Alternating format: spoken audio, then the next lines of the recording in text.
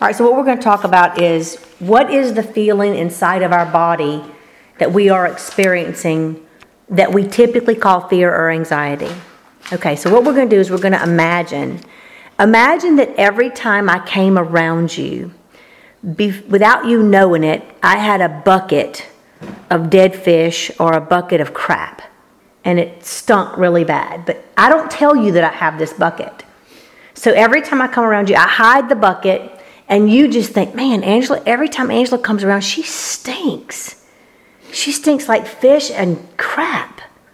But I don't let you know that it's really the bucket that I've hidden in wherever we are, and you just assume that I smell like that. So then after a while, whenever I come around, you're not going to want to be around me because you're going to associate the smell with me. And you're going to think Angela stinks. Agreed? All right, now, it's the same way with fear. Fear comes into your presence. It usually is going to come through a thought or a thought process or subconscious. And when that fear comes around, there is a frequency in that fear. Just like dead fish. Why does dead fish smell like it does? Because the molecules are aromatic. What does that mean? That means they're light.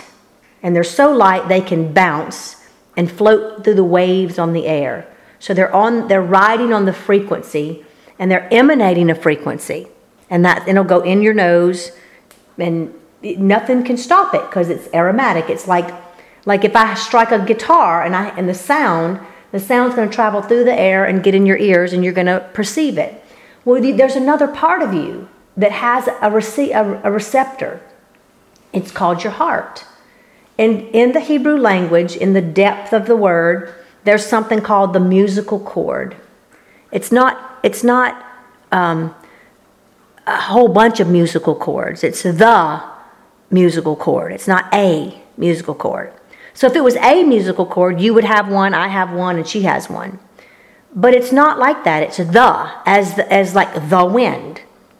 Do we have a bunch of different winds, or is the wind seen as a whole? Well, your heart is where the kingdom of God is.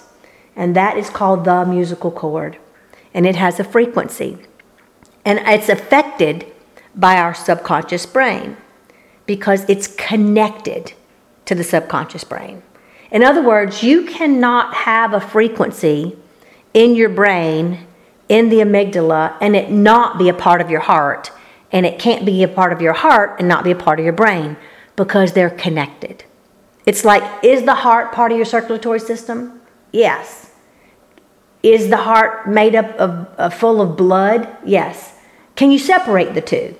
No, you can't really. They're one. They work together. One actually circulates the blood. That's its purpose. They have a relationship. Well, your hypothalamus and your amygdala and that part of your brain is just as important to your spirit man as your heart is to your physical body. So that part of your brain actually pumps the frequency of whatever information is in it. So if the information is fear of failure, it's going to pump that. And so that is a lie. Now, when you have a lie inside of you, the kingdom of God is going to resist that lie. Why? Because the kingdom of God is in you. And truth is in the kingdom of God. So what happens is the lie begins to manifest through familiarity, smells. It could be daylight. Waking up could be a familiarity of you waking up into, oh my gosh, I have another day I have to face. And this day is going to be horrible, or this day is going to be like it was yesterday because nothing ever changes in my life. So when that happens, that frequency goes into your bloodstream. In your gut, in your belly, another frequency begins to arise. And that frequency is the frequency of truth to get your attention. It's the same exact thing that happens to your hand if your hand gets too close to the fire. Now, we don't think that our skin is the problem, do we? No, we think getting too close to the fire is the problem. So if we get too close to the fire, because the hand begins to vibrate at a certain frequency that's enough to cause pain or too much heat, that too much heat will make us retract away from the fire. The same thing is true about fear. But fear works like that bucket of crap. or that bucket of dead fish. So we think that rising up in our belly that doesn't feel good, we assume that is the fear. We assume that is anxiety. No, it's not. It's the pain equal to the pain on your hand because you're too close to the fire. So it's your awakening. It's your caution light. It's your alarm system to let you know that you are embracing a lie as though it is the truth. You're holding on to something that is not healthy for you. It will consume you. Like if you get too close to the fire and try to hold on to it, it'll burn you. And so that's what's going on. We just think that because we smell that smell every time fear comes around, we think that is fear. No. When you smell that smell, your body begins to hurt with the smell. Why? To repel you. So when you smell the smell of fear, your body and your gut begins to vibrate or repel. That's like the heat on your hand. Why? So you won't go into the fear. You won't believe it as true. But the problem is, it's inside of your guts. So since it's inside of your guts, you assume that it is fear. It's not. It's the evidence that fear is present through a lie. That's where fear comes from. It's always going to come from a lie. And the Bible says that when you love not the truth, I'll give you over to a strong delusion. That's your warning sign that you've been given over to a strong delusion. So it's the very moment that you could say, Father, help me. What is my delusion that I'm in right now? God, help me interpret whatever's inside of me. Show me what I'm feeling. Show me what I'm thinking. Father, show me my subconscious. That's the same scripture that says, search me, O God, and see if there be any wicked way in me, any twisted way in me. In Proverbs, it says that spiders spin in kings' castles. And I used to wonder, well, yeah, so what? Like, everybody knows spiders are going to be places. So what is Song of Solomon? I mean, what is Solomon trying to tell me in the book of Proverbs about spiders spinning in a king's castle? Where does Jesus live? Inside of me. Is Jesus the King of all kings? Yes. So where is the spider spinning? Inside of me. It's inside my brain. That's where the twisting happens, is in my brain. And I need the power of the Holy Ghost to reveal all truth. And how do I get that truth? How do I get the mind of the Holy Ghost?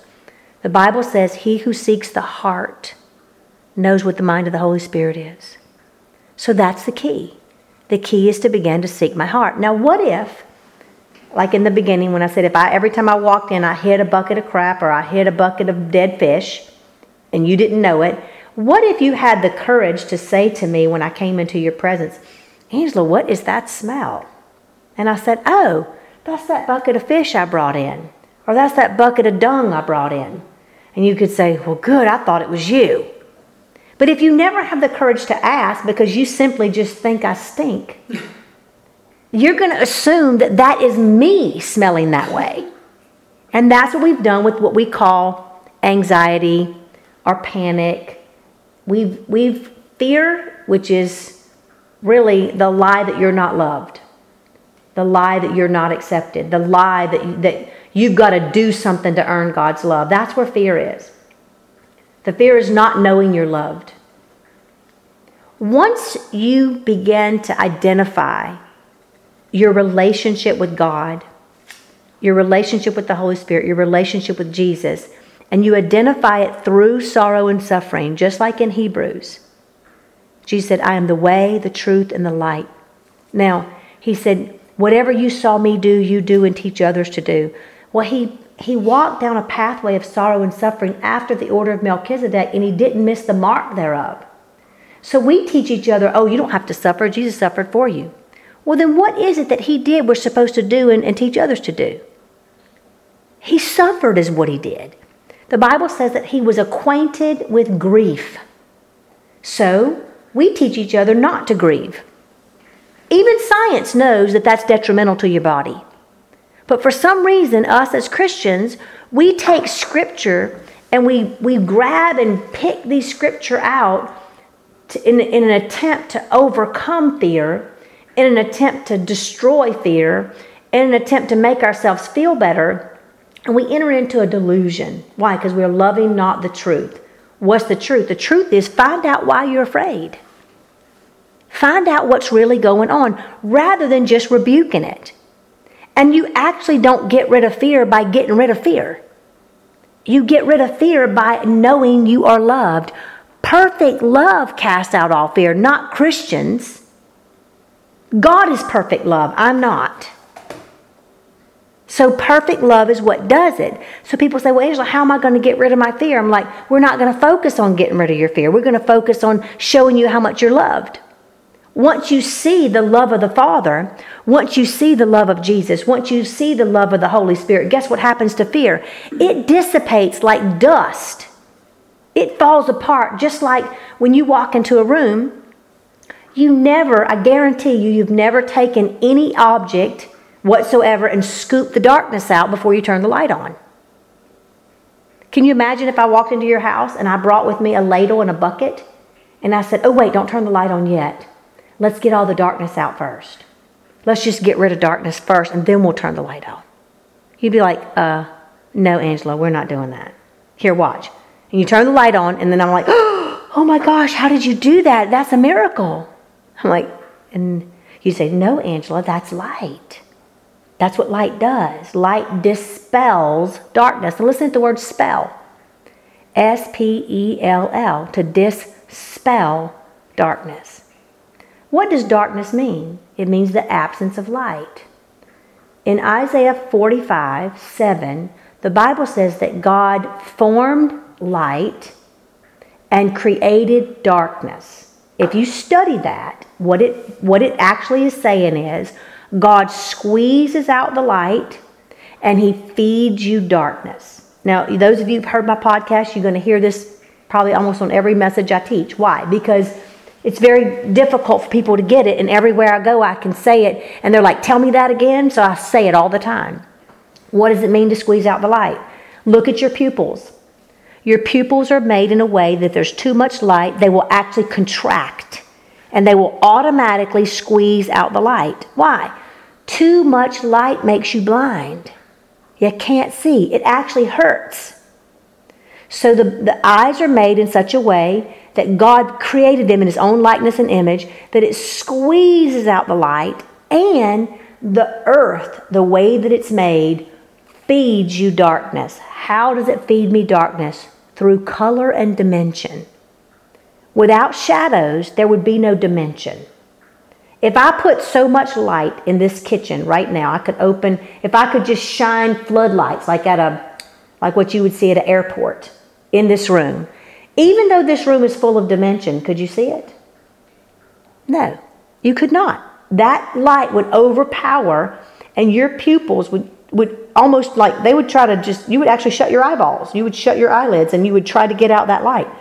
And even that wouldn't work. You'd still have some light go through your skin and get into your eyes, and you would want to cover your eyes with your hands. It would be too painful. So you'd say, get rid of that light, I can't see. But nobody wants to say that spiritually. Get rid of some light so I could see. But the Bible says God feeds us darkness. Now, some people don't want to hear that because they think I mean devil or satanic or witchcraft. Really? I'm going to teach you about perfect love and I want to feed you witchcraft? That's ridiculous. That's just stupid.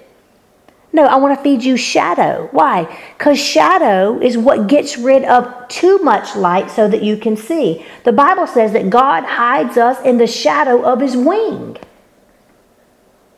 God creates a tree to bring shadow. He gives a house to bring shade. But we automatically think of it as something wicked. Just like when you wake up in the morning and you feel that feeling in your gut, you automatically think that's the devil or that's wicked or that's fear. No, honey, it's not. It's pain. Why? Because pain is designed to wake you up. It's designed to bring you into truth. And so God created you in such a way that if the first generation don't wake up and the second one don't and the third and the fourth and the fifth, eventually there'll come along a generation that will awaken. Arise and shine, my beloved, for your light has come. So what does that mean? That means she was asleep. She couldn't see God loved her. She couldn't see that her lover was there and loved her with all of himself. As a matter of fact, if you go study Song of Solomon, she goes through these stages of believing he loves her, but not fully. And she can't go away with him to go leap on the mountaintops. Why? Because she still has some fears. Fear of failure or fear of whatever. But eventually, love so permeates her. She's so smitten by him calling her my darling, my fair one. She says, I'm dark. And he says, yes, but lovely. He just keeps loving her and keeps loving her and keeps loving her until what? She abandons everything about what she was afraid of before. And she says, come into the garden of my mother. So what is the mother? What does that mean? It means that she's inviting him into the inside of her. The mother means the inside part, the Eve part. And so that's where God's inviting you in. He's saying, can you come into the garden? Come into the inside part. And the word Eve and evening they're the same word. It basically means come into the place where you cannot see, and I will be your eyes. Come into the place where you cannot understand, and I'll be your understanding. I'll give you the spirit of understanding, the spirit of wisdom, the spirit of truth, the spirit of knowledge. See, it's God's spirit that gives you those things, not your own. In Genesis, when God created Adam, it said that he breathed the breath of life into Adam, and Adam became a living soul. It doesn't say that Adam received a living soul. It says Adam became a living soul. What does living soul mean? It means one who receives. It means one who is empty, waiting to be filled. He became the place where God would deposit himself. Then when Christ came into being in the flesh, the Bible says that he, the second Adam, is a life-giving spirit. So what does that mean? That means he's the one that fills us, the living soul. So those two become one. The living soul, the one who is in need, becomes one with the one who provides all things. So what does he provide? Knowledge, wisdom, understanding, truth. All the seven spirits of God manifest in us through Christ. Why? Because we have now seen generation after generation, all the attempts at keeping the law, all the attempts at being good, all the attempts at trying to do it the way that's perfect, including, we have people that exercise perfect, eat perfect, go to church perfect, read their Bible perfect, give tithes perfect, give alms perfect, fast, pray, worship, praise, sing, lay prostrate, beg, cry, all these things, and still with very little success in what God said we would walk in, which is righteousness, peace, and joy in the Holy Ghost, and life more abundantly. I have found very few people that have found the ability to walk in that. This is the way. Walk ye in it. Whatever you saw me do, you do and teach others to do. So what do? I teach you how to go into sorrow and suffering. Why? It's not going to destroy you. It's not going to get on you. It's not going to stain you. It's not going to plague you. It's not going to attack you. It's not going to do any of those things. What it's going to do is it's going to awaken you. And something will be birthed inside of you. What is it that's birthed? Truth. Truth is what you'll discover through that sorrow and suffering and your piercing. And you won't miss the mark thereof. You won't misunderstand it whenever you go into it on purpose. Why? Because you go into it seeking the kingdom. Where's the kingdom? In my heart, where all that sorrow and suffering is. And I go in and I say, Father, where were you when this happened? Where were you when that happened? Father, I never felt your love growing up, or Father, I felt rejected, or Father, I felt abandoned, or Father, I felt lonely. Where were you? So when you go into those places and you ask, Holy Spirit, please show me, where were you, God, the one who loves me, when I was suffering, and God reveals that to you, then at that moment, your hypothalamus begins to pump just so fast. You can even feel your heart rate change. You can feel your breathing change. You can feel the temper of your skin change. Some people actually feel like a warm, what they would call a honey love. They feel the dopamines in the brain just begin to flood the brain. And they begin to feel love and forgiveness spontaneously. Well, when you feel that, because truth has come, It changes every single cell in your body. Every part of you changes. So all the attempts that you did to change yourself that failed, that will never work. Why? Because they're a work of your hands. They are a work of your decision making. They're a work of you, I choose to do good, which don't work, by the way. But all that choosing that you did, you realize that your best is as filthy rags, and you couldn't do it no matter how hard you tried. And I have people say, yeah, but it is free. I said, okay, you tell me you eat up with fear. Go ahead and choose right now in the name of Jesus, and I'll agree with you. We'll lay hands on you, we'll touch, and we'll just agree for perfect love to just overwhelm you right now, and you will be free of all fear. Go ahead, let's do that now in the name of Jesus. Let's just choose it. And they go, well, I can't. I was like, well, I thought you said your chooser worked. I thought you said you had a free will. Do you not will to be free? Well, yeah, I do. Do you not will to know the perfect love of God? Yes, I do. Well, then just choose it and will it. And they go, I can't. I'm like, now that's the truth. Why? Because you're without form and void. You're a living soul. You're not a life-giving spirit. So when you put off the living soul, what does that mean, the old man? You put off relying in it. You put off trusting in that. And you say, Jesus, I can do nothing, but if you will come in me and do it and fill all those voids in me, I will be the void and you will be the filler, and we shall be one.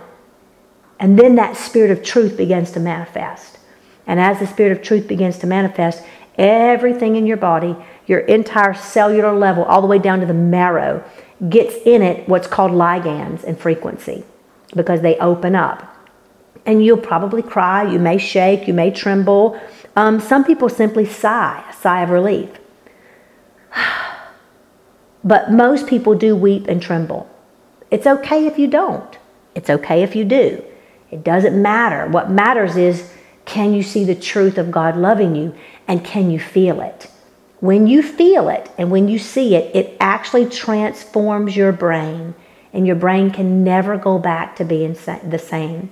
So I'm going to give another example just to finish this little clip up. I worked with a man who was a Vietnam vet who had multiple memories that tormented him every single day for 40 years.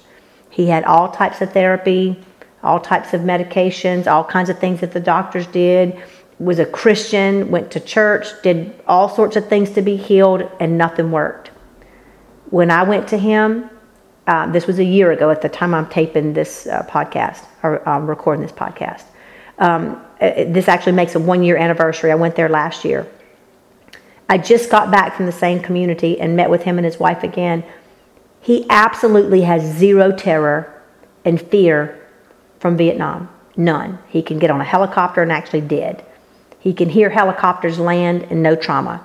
I can take him back into every single memory, one after the other, and he absolutely has zero torment and fear. He will begin to weep, but his weeping is gratitude. His weeping is, Jesus never left me nor forsook me. Why? Because we went in through his memories, into the pain. We didn't just go into the memory. We did not just say, I'm going to feel the feelings. No, we went into the feelings on purpose. Why? So the hypothalamus would flood his body with the ligands and the frequency of, God, where are you? How can you let this happen on earth where brothers are killing brothers? God, look at me. I'm no longer lovable. Because when a man goes to battle and he does what a man does in war, when they have to come home, they wished oftentimes that they would have died on the battlefield, because it would have possibly been easier to not live with themselves if they would just go ahead and die. And so they have to face their humanity. When they face their humanity and they can still see God loves them through supernatural experience, because no man can reveal God's love, only God reveals it. But when they see that God loved them, and like this man did, he saw the love of God, it washed over him, through him like a river. In him, through him, on him. The presence of God just began to tremble and shake him and set him free from all the lies. Now, where did the lies come in? They came in through the facts of war. Those facts, you can't lie to your body and say they didn't happen. So what do? We face the facts. That's the truth. When we face the facts that is true, we then look for the rest of the truth. What is the rest of the truth? God, where were you? Where were you when I was on the battlefield? And where are you now? Now that I've done all these terrible things, is it possible for you to love me? Well, according to a human mind, it's not possible. When a human looks at his own nature and sees himself, he realizes, I'm not lovable according to my own standard. So when you're not lovable according to your own standard, you understand why God wouldn't love you. But what happens is you begin to awaken that God's love's not like man's love. And even though man may hate us and we may hate ourselves, God doesn't hate us. God loves even his enemies. God reigns on the just and the unjust. And so when we see that God loves us in spite of ourselves, that's believing the impossible, the same thing that Abraham did. The Bible says that it was accounted or imputed unto Abraham righteousness because he believed the impossible. So what happens is when we who now know that we're not lovable because we're a failure, because we can't measure up, because we can't get it right, because all have sinned and fallen short of the glory of God. When we see that, and at the same time, we see that God loves us, something happens and it transforms us, literally at the cellular level. And everything about us becomes different. And that's what happened to my Vietnam vet. When he would go into his memories, he actually would have the smell of burning flesh in his nostrils. When we went into the memory, and again, I could only go so far, and I had to leave him in that by himself, so to speak, meaning I was still there present, holding his hand, but only he has the fullness of his memory. Only he was given bits and pieces. So he walks into that place, and him and Christ meet face to face, and Christ shows him the things that I can't show him. Christ shows him the things that he can't show himself. And when that occurred, that which was unlovely saw that he was loved. And when he saw that he was loved, the smell of burning flesh turned into the smell of flowers. For 40 years, he could not smell anything but burning flesh. And now, every time he goes into one of those memories, he smells the flowers. He even told me, he said, sometimes I go there just to smell the flowers because now I know it's a garden. What used to be a battlefield is now a garden. I've never heard veterans talk like that until after I bring them through their sorrow and suffering, till after I bring them through their pain. What? After the order of Melchizedek, just like it talks about in Hebrews, when Jesus suffered in every sorrow and piercing and did not miss the mark. What is that word mark? Truth, calculation, monument, flag, sign, wonder, and miracle. That's what it means. And so as I'm working with you, and you've believed your whole life that when you feel these feelings that it is fear, it is anxiety, what I'm showing you is, no, it's your body's response to fear and anxiety. It's your body's response, just like your hand responds to a fire.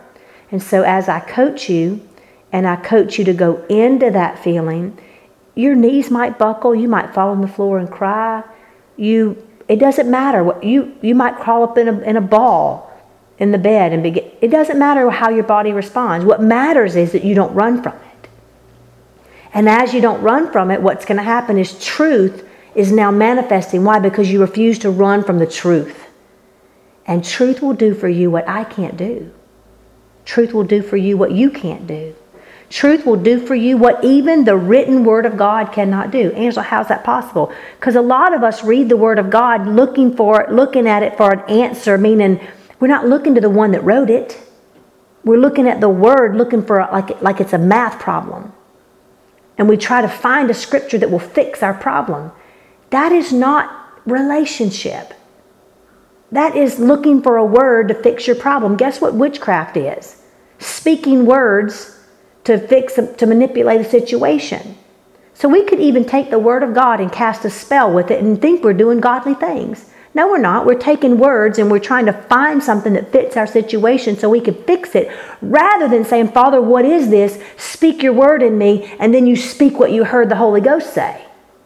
We don't really do that.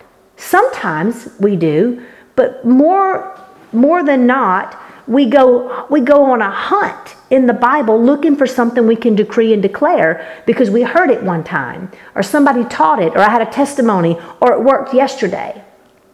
That's yesterday's manna. God doesn't want us to live out of yesterday's manna. God wants us to live out of right now, this moment, present tense, His voice speaking into us. And what is it that's going to give us that opportunity? Anytime we feel something in our belly moving, as that moves inside of us, that's our caution light. That's our attention getter. The Bible calls God the Eternal One. Listen at the word, eternal. That which turns everything. He turns the oceans. He turns the universe. He turns the orbiting of the sun. Actually the earth orbits the sun. So everything that is turning, God is turning it. Well, inside your stomach, it turns. That's the same word as repent, but it's also the same word as to feel a feeling. So to feel a feeling is to turn. Listen to what we call it, emotion. Motion means to turn. And God is the eternal one. We have not learned about the emotions as a whole. Very few people know very much about the emotion. Now in science and in universities, they're starting to study the emotion and the effects and the chemicals and the frequencies in the body. But the Word of God is full of talking about emotion. I've been studying it for 30 years, and I'm fully persuaded that without the emotion, there is no dunamis. Without the emotion, there is no power. And you can't harness your emotion no different than you can control the wind. Why? Because they're similar. They're made in each other's likeness. The wind, you don't know where it comes from or where it goes. It's affected by the heat and the cold and the way God created it. It just moves. I don't understand all of it, but I'm sure the more if I would go study it and understand, the more I'd understand about my emotion even in that. But the word to turn also means whirlwind. And so like a whirlwind in my soul, it begins to spin. We all run from that because we don't know what else to do with it. Sometimes we'll put on praise and worship music. We'll enter into prayer. We'll start praying in tongues. Why? Because we're trying to comfort that and make it go away, rather than going into it and saying, Father, what are you showing me? Holy Spirit, what are you telling me? Jesus, please give me your eyes. Give me your ears. Give me your discernment. You be my mouth. You be my head. Why? Because we're supposed to be the body. We're not supposed to be the head. But that's what we've been doing. We've been leaning into our own understanding, trying to figure out what's going on in our heart. And God said, trust me with all your heart and don't lean into your own understanding. We've done just the opposite. So that's what I'm doing is I'm coaching you and I'm teaching you how to go into the feeling and not your brain. Because your brain, you'll lean onto it if you go there.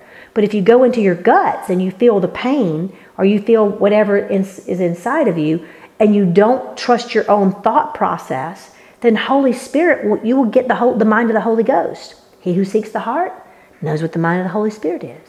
And so that's what we wait for. We wait for the Holy Spirit to speak. And when the Holy Spirit speaks, there's life on that word. And more than likely, the Holy Spirit's going to speak through Scripture. That's different than going finding a Scripture to speak. No, the Holy Spirit's going to give you that Scripture and bring all things to your remembrance. And like the wind, if a seed doesn't have all the nutrients and nitrogen in the soil, it's not going to grow. You can put the Word of God in you, but until God breathes on it, it's not going to manifest.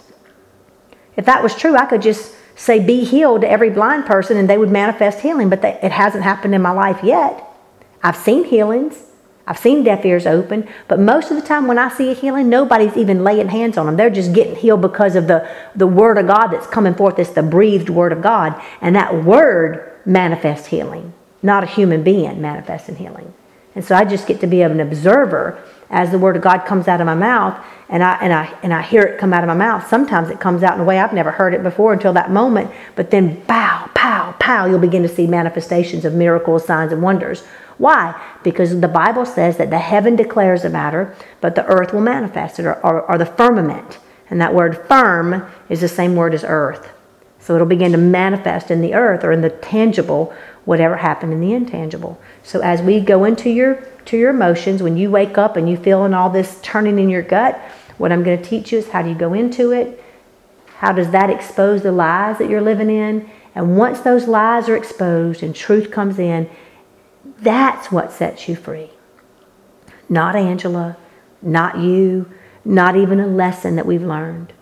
No, it's the truth in that moment while your body is filled with emotional ligands and frequencies. Why? Because that's when all the gates in your body, all the portals, all the receptor sites on your cell walls are open, waiting for the truth to come in. And like light dispels darkness, that truth just causes all the lies to just be dispelled. And literally inside your cellular level, your whole body believes, rather than just your brain in the frontal lobe. Your whole body. And what is the first commandment? Love the Lord your God with all your heart, soul, mind, and strength. That means every cell in your body. And you're not going to have it in every cell in your body if it only goes into your knowledge-based frontal lobe food processor, where you believe 2 + 2 is 4.